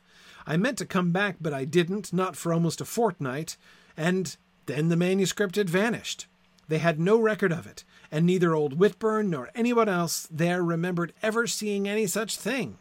I recall now what a catastrophe it seemed to me at the time, but I was very busy with other work and soon forgot all about it.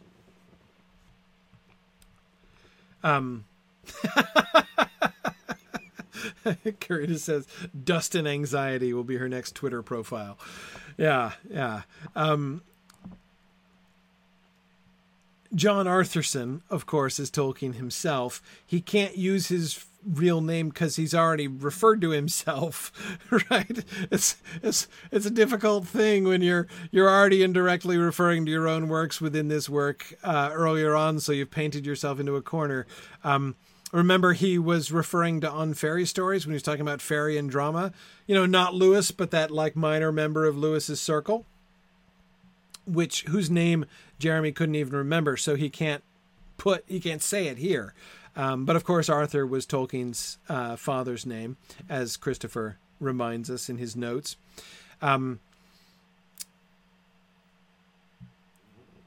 What is in the box? Lost in the dust in this secondhand bookstore. Yeah, of course, Estelle, you're absolutely right. Tolkien is also Professor Rashbold as well, right? So this makes the third self-reference in this story.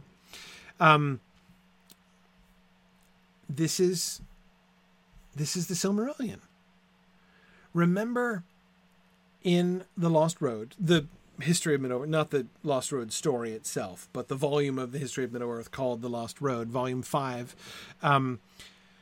when we were going not only through the Lost Road material, but through the Quenta Silmarillion stuff there, which it was pretty clear was Tolkien. Remember how we were looking at this? Tolkien compiling the Silmarillion material for publication in 1937, the year The Hobbit came out and was doing really well and was super successful, and the publisher was just panting for more. And remember, here's Tolkien being like, "Oh, I've got more for you," right? And he's putting together the Llamas, the Book of Tongues, the Tree of Tongues, and the Ambarkanta, and all the other stuff, right? And it's a volume. It's like, here's like, multiple volumes of like awesome elf lore. This is just what Hobbit readers are going to like most. And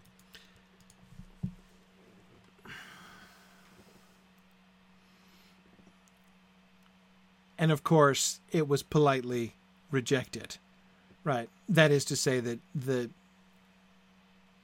publisher politely explained that no, actually a sequel to The Hobbit is what the public really wants, not all of this old other elvish stuff or the Lay of Lathian or any of that kind of thing, right?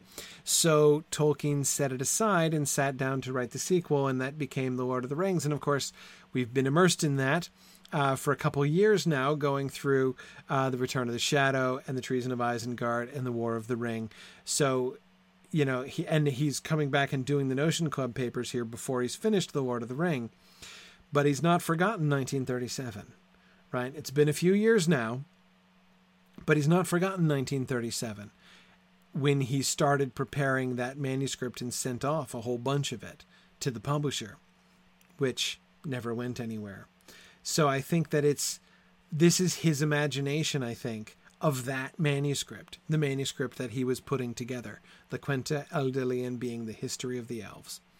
And it is found briefly and then lost in the 80s in a dusty back room, and nobody even knows that it was there. Yeah. Bree says, if this were a movie, all these Tolkien self-inserts would be played by the same actor. Yeah, absolutely true.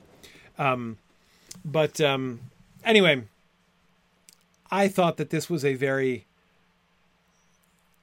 both on the one hand, poignant expression of Tolkien's own anxiety, right? It seems pretty, dust and anxiety indeed, right?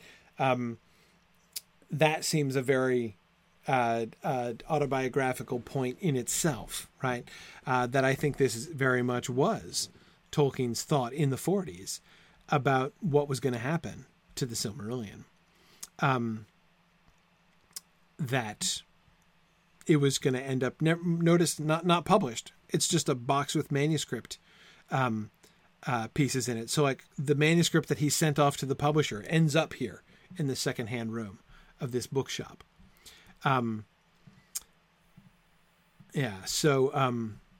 Yeah, Torlonio, I agree. It does end up a little strange that both he and the publisher ended up being right. Yes, the publisher was right that they wanted a sequel. The public wanted a sequel to The Hobbit, but Tolkien was right that, you know, many of the Hobbit readers would be very interested in this additional material. Yeah, but anyway, so again, on the one hand, we can see Tolkien's own anxiety, see the autobiographical touch there. But at the same time, we can see the role that this plays within the Notion Club papers frame as well. Jeremy being the scholar, right, who almost got a glimpse of this. And notice the parallel here. The History of the Elves by John Arthurson. That's the book of stories, essentially, right? This manuscript that Jeremy only got a brief glimpse of, just like, Loudham is getting brief glimpses of Adonaic manuscripts in his visions, right? As we were told Alfwina was going to be getting glimpses of the book of stories. The Quenta Eldelian is the book of stories, right?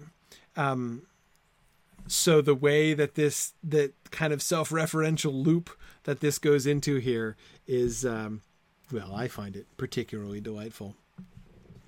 Okay.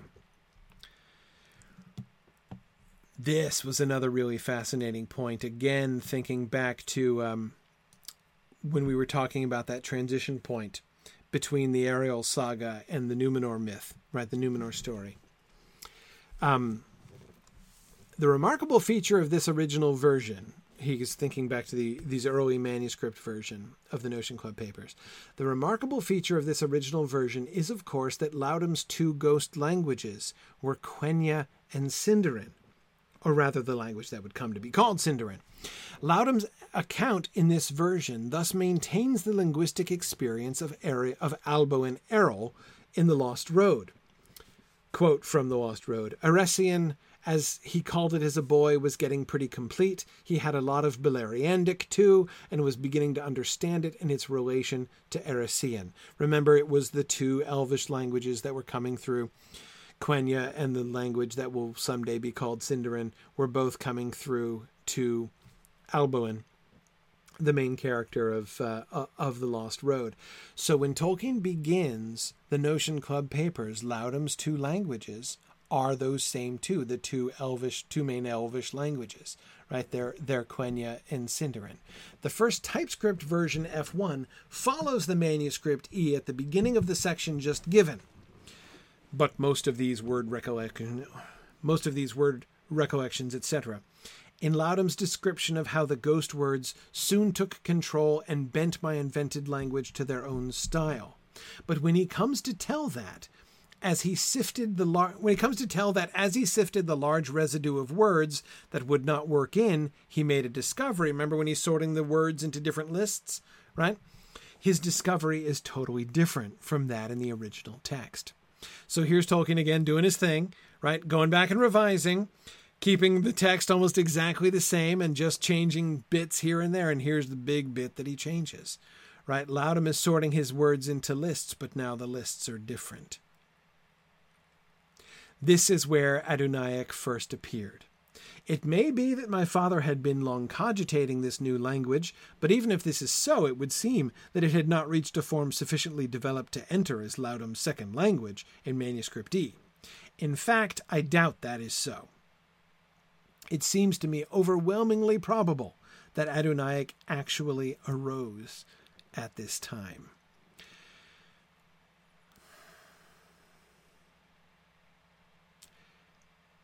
Couple things are really interesting about this to me. First, the story of Loudham, these words coming through, these languages coming through to Loudham, predates the arrival of the Numenor story. So when he was still doing the Ariel saga, presumably, we're not doing Numenorian yet. We're just doing the two elf languages because we're going to be about getting and translating, in Raymer's multiple senses of the word translating, the Elvish stories, right?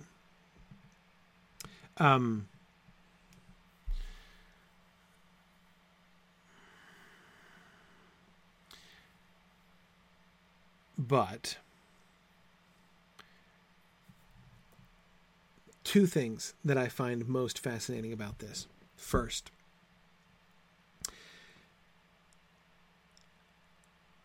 I've been talking about the autobiographical relevance of this stuff to Tolkien, right? And I've been trying to be cautious there, right? We have to be careful not to just assume that everything that he's saying here is actually autobiographical, but at the same time, we can't avoid the fact that some of this clearly is, both in the sense of some of these characters are definitely propounding what seem to be Tolkien's own views, and also, and theories, and what, wishes, thoughts, fantasies? Anyway, and then at the same time, Christopher pointing out all of the autobiographical references and things that keep coming out. So we can't avoid the autobiography, but we have to be a little bit cautious. And so one of the things that I said, connecting all the way back to The Lost Road, what felt to me very autobiographical there is the way he described like the words coming through, right? That sense not of inventing, but of discovering languages. If Christopher Tolkien seems to me to be implying here that he believes, Christopher believes, that in the process of writing the Notion Club papers, the Adonaic language started to come through to Tolkien. He had not been planning the Adonaic language, but he suddenly found the Adonaic language taking shape. Words were coming through, and so in fact, he wasn't only basing the character Laudum's experience on his own experience. Rather, he began having the same experience that he was attributing to the character Laudum. As he was describing in the manuscript, Laudum having the experience of having these words from all these different words from different languages coming through, and him having to sort it out, and him, having to apply some philological analysis to all of these random words in order to sort them and figure them out. As Tolkien is describing Laudum having that experience, Tolkien, actually has that experience and finds that some of these words are not either Erissean or Beleriandic, as Alboin would have called them in The Lost Road, but a third and new and different language, Adonaic, which he begins to form up and inserts into the story, right? And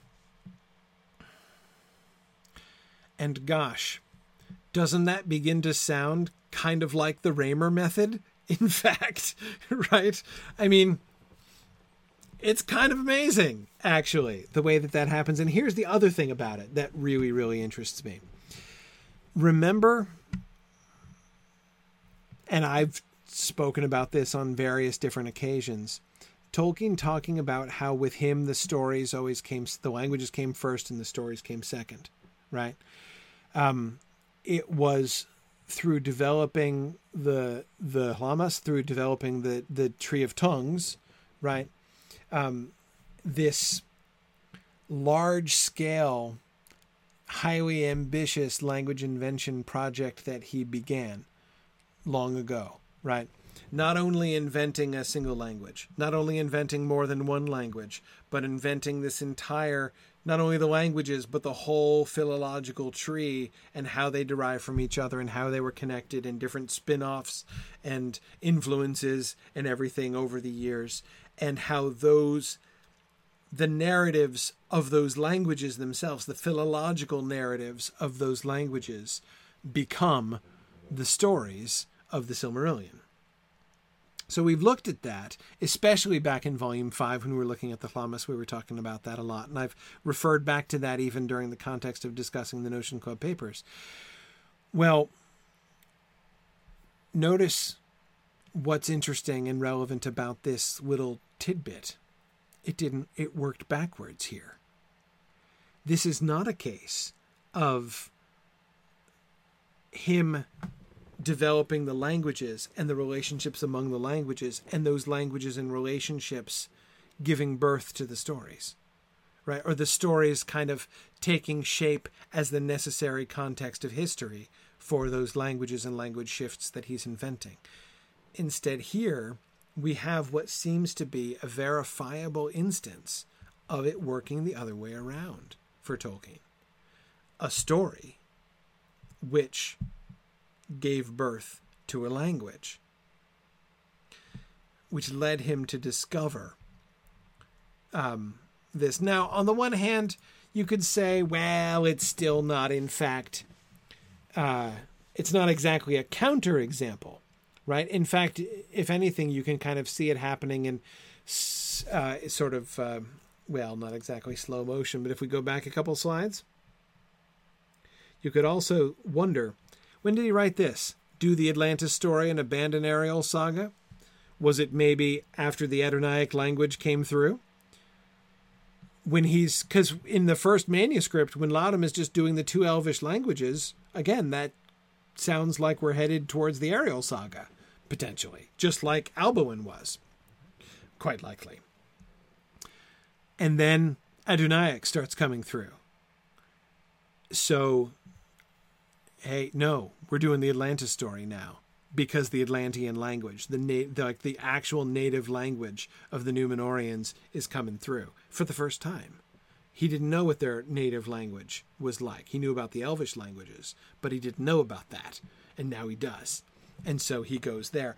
But again, the way that, like, life is imitating art here, right? The way that he first describes these languages coming through, first to Alboin and then to Laudum, and then it actually happens in that moment, like it prompts the coming through, is also the story begetting the language. So anyway, that is a very that makes this, to me, an extremely interesting moment in Tolkien's creative history. All right, just a couple things more. One, I'm going to go through these fairly quickly, because we're going to get a lot more chance to talk about the Númenórean story itself. But I wanted to not miss these, because we may want to come back to them later on. These are the translations of the Anglo-Saxon that he wrote out. So you remember there's the one page that we got of the in Tengwar, Anglo-Saxon in Tengwar, the bit that was translated by Professor Rashbold. And of course, Tolkien, being Tolkien, wrote the entire Anglo-Saxon document out, of which that page was one page, right? So the full book of like the one leaf that that Laudum brings to the Notion Club meeting, in which Raymer translates and which was included in the story. Here's the full text, right? So this is Christopher's translation of the Anglo-Saxon that Tolkien wrote for the original story. And then here we get a narrative of Númenor, right? All the seas in the world they sailed, seeking they knew not what, but their hearts were turned ever westward, for they were become greatly desirous of the undying bliss of the Eldalie. And as their power and glory grew, so was their longing and their unquiet ever the more increased. Something.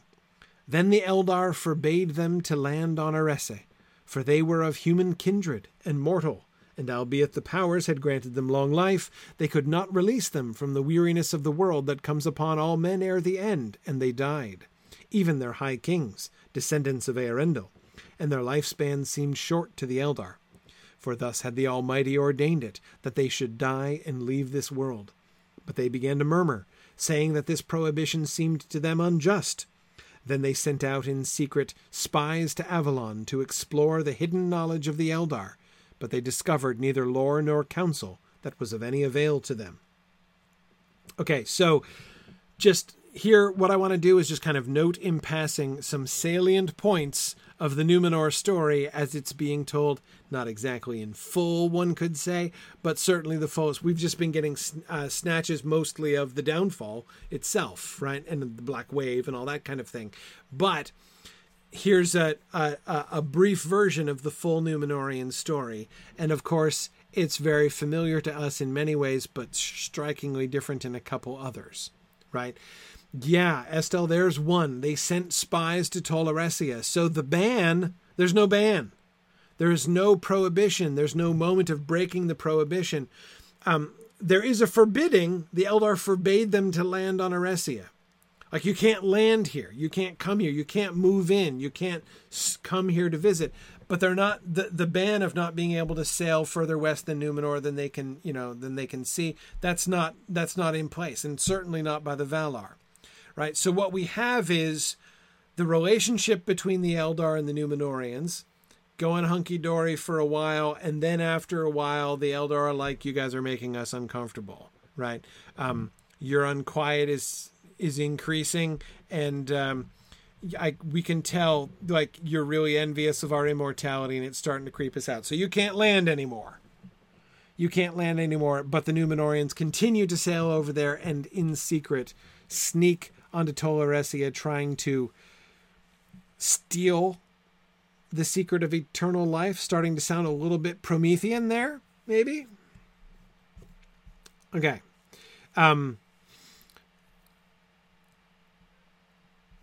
It came to pass afterward that the foul servant of the devil, whom the people of the Alfwines call Sauron, that is, of the elves, called Sauron, grew mightily in the great lands, and he learned of the power and glory of the Westware, and that they were still, remember this is a translation from the Anglo-Saxons, so some of the Anglo-Saxon words are being kept here, and that they were still faithful to God, but were behaving arrogantly nonetheless. Then the king of the Westware heard news from his mariners concerning Sauron, that he desired to be king over all kings, and to have a more exalted throne than even the heir of Eärendil himself possessed. Then he, Tarkalion the king, without counsel of either the powers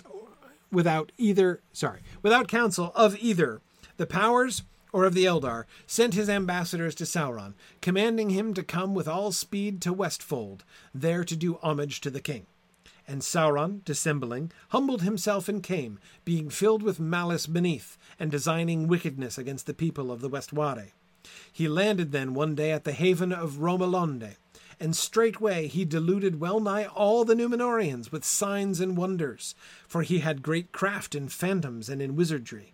And they builded a great temple on that high mountain that was called Meneltiula, that is to say, the Pillar of Heaven, which before was undefiled, and there they did sacrifice unspeakable offerings upon an unholy altar.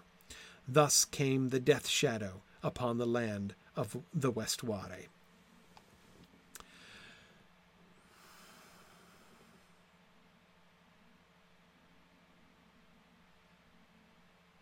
Some of you on the Twitch chat are having a hard time imagining how the Numenorians could be spies in Tol Eressëa. Just wear a hat, man. You're fine. No, seriously, I think it would have been harder to tell the difference back in those days. But,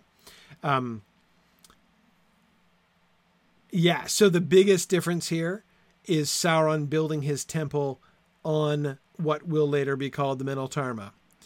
Meneltiula, I found a little harder to say. So the story here is very similar, right? But notice how Sauron is not just deceiving the king and like working himself into the king's counsels. He starts with an immediate show. He lands and like in the harbor, apparently, right? Starts performing signs and wonders and deludes well nigh all the Numenorians. So his conversion of the Numenorians to, sort of become at least to be fearing him happens apparently very quickly. And the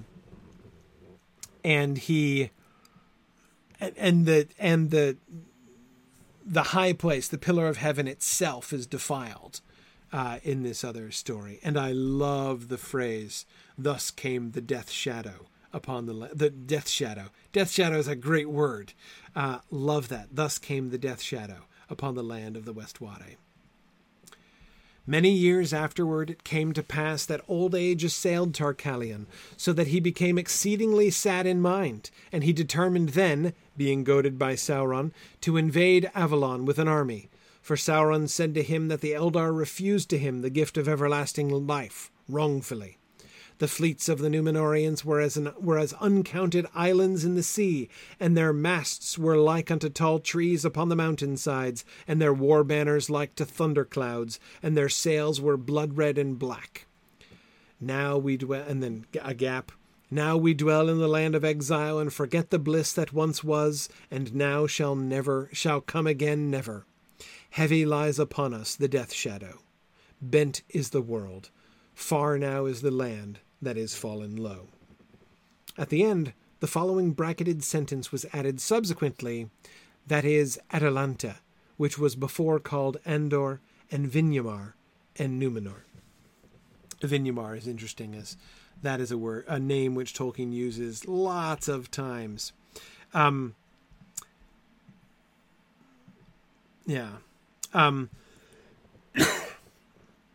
Notice that the war is with primarily the Eldar. They're invading Avalon. They're invading Tolaresia. The Númenóreans are here, right? So that's very different. Notice the Valar thus far are not really playing a prominent role in this story at all. We've got the elves, we've got the Númenóreans, and we've got Sauron.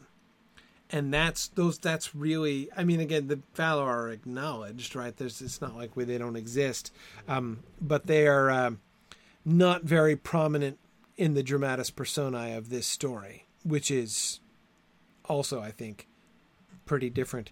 Notice also that sense of exile, that sense of banishment, and how the concept of the death shadow is connected with that. Heavy lies upon us the death shadow. So they were not spared from the death shadow. It's not like the death shadow falls upon those who are the followers of the king, but they're the faithful upon whom the death shadow did not fall. No, it lies heavy on them, right? Even those that escaped.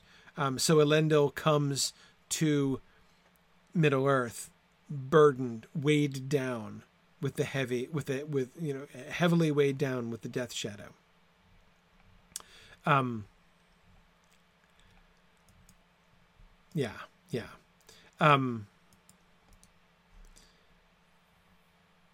then, but when those who went before Tarkalion dared to go up into the land, and did their great evil, and set fire to the city of Tuna, then the Lord of the gods grieved, and he prayed to the Almighty, and by the counsel and leave of the Creator the fashion of the world was changed.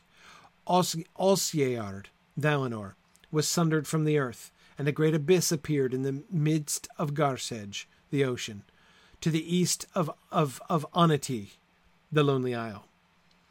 And the seas plunged down into the chasm, and all Middle-earth was filled with the noise of the falling waters, and the smoke of the cataracts rose up to heaven above the heads of the everlasting mountains. There perished all the ships of the Westfarers, and all that people were drowned with them. There perished also Tarkalion the Golden, and bright Ilion his queen. They fell both like stars into the darkness, and passed out of all men's knowledge. There were great floods in that time, and tumults of the lands, and Westfold, which was before named Númenor, was cast down into the bosom of Garsedge, and its glory perished. Now, they set fire to the city of Tuna. Keep in mind, yeah, I was this close, or Karita, I was this close to having the subtitle of this slide be burnt tuna, but I decided not to be over frivolous at the last moment. Keep in mind that it seems to be, Tuna, I believe, is located on Tolaresia, still here. The relocation of Tuna and the elvish city of Kor was on Tolaresia, and that's the origin of Tyrion Tyrion upon Tuna, right? Tuna was originally the name of the city, and then it becomes the hill. Tyrion was Kor Tyrion, or also Kor, and again, originally that was the city of the elves in Tol Eressëa. The shift of like that old elvish city to Valinor and not Tol Eressëa is a later thing. So it still seems, I think when they're burning the city of Tuna here, they're not landing on Valinor, they're still landing in Tol Eressëa. Again, their beef is with the elves, which means the intervention of the Valar here and their prayers to the Almighty are on behalf of the elves. The elves are suffering. The elves of Tol Eressëa are suffering, which, remember, super important. Why? Because who's in Tol Eressëa? The exiles, the exiled elves, right? Who have only been like quasi forgiven. The elves of Tol Eressëa are still living a kind of tragic existence because they rebelled against the Valar, and they've not been allowed back to Valinor. They can come back to Tol Eressëa, but not to Valinor. So it is they who are suffering at the hands of Tarkalion and the other Númenóreans, and Tuna's on fire. And so it is an intervention by the Valar on behalf of those who were the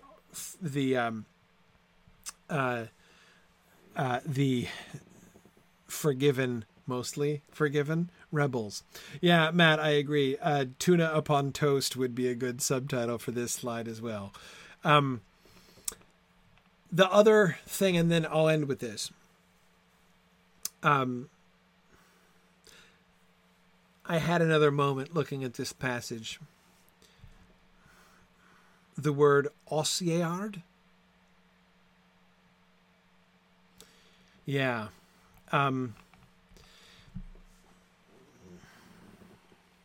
Remind me, actually, I won't talk about that tonight. Remind me to start with that next time. Remind me to talk about Osyeard being sundered from the earth next time. And I will talk about that a little bit. Yeah. Well, no, it's okay. I'll just talk about it now because I just won't say all that much about it. But yeah, Tarlonio and Estelle, as you guys are saying in the Twitch chat, is that supposed to sound like Asgard? Sure, sounds like Asgard to me.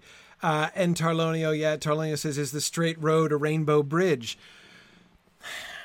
I have to confess, Tarlonio, until I reread the name Osyeard here for Valinor in the Anglo-Saxon text, the connection, the similarity between the straight road and the Bifrost literally never occurred to me. Like, partly it's because I don't have the same affinity for Norse mythology that Lewis and Tolkien shared. So I don't think of Norse mythology first in general. But yeah, like I was ashamed when I only just made that. But yes, the idea that there exists this path, right? That there is the land of the gods, and there is this path which is sometimes there and sometimes not, which, so if you kind of take the straight road on the one hand and you take the Allura Male from the older, the rainbow path of dreams from the Book of Lost Tales conception and kind of bring them together. Yeah, you kind of have the Bifrost, which means, of course, from this point of view, that the Bifrost, the Rainbow Bridge, becomes a sort of memory, right, of the straight road, just exactly like Loudon has been saying, how the Germanic peoples, right, have kept alive that what is that one essential story that they have kept alive, right? That though all the roads are now crooked, there exists still a straight road, right? It's there. And so, so we hear echoes of that in Norse mythology, right? That there is a bridge, a mystic bridge, which connects the realm of the gods with Middle Earth. Yep. We see here the origins of that myth, I think, from within Tolkien's frame. Okay. Next time. So having done this little review, or rather glimpse at where the Númenórean story stands at this point, we will move on to the drowning of Enadune next time. So we are done with the Notion Club papers, as I promised. Thanks, everybody, for joining me tonight, and I will see you guys next week. I will see some of you sooner than that, those of you who will be at New England Moot this coming weekend. So I look forward to seeing you there. Everybody else, I'll see you guys next week. Bye now.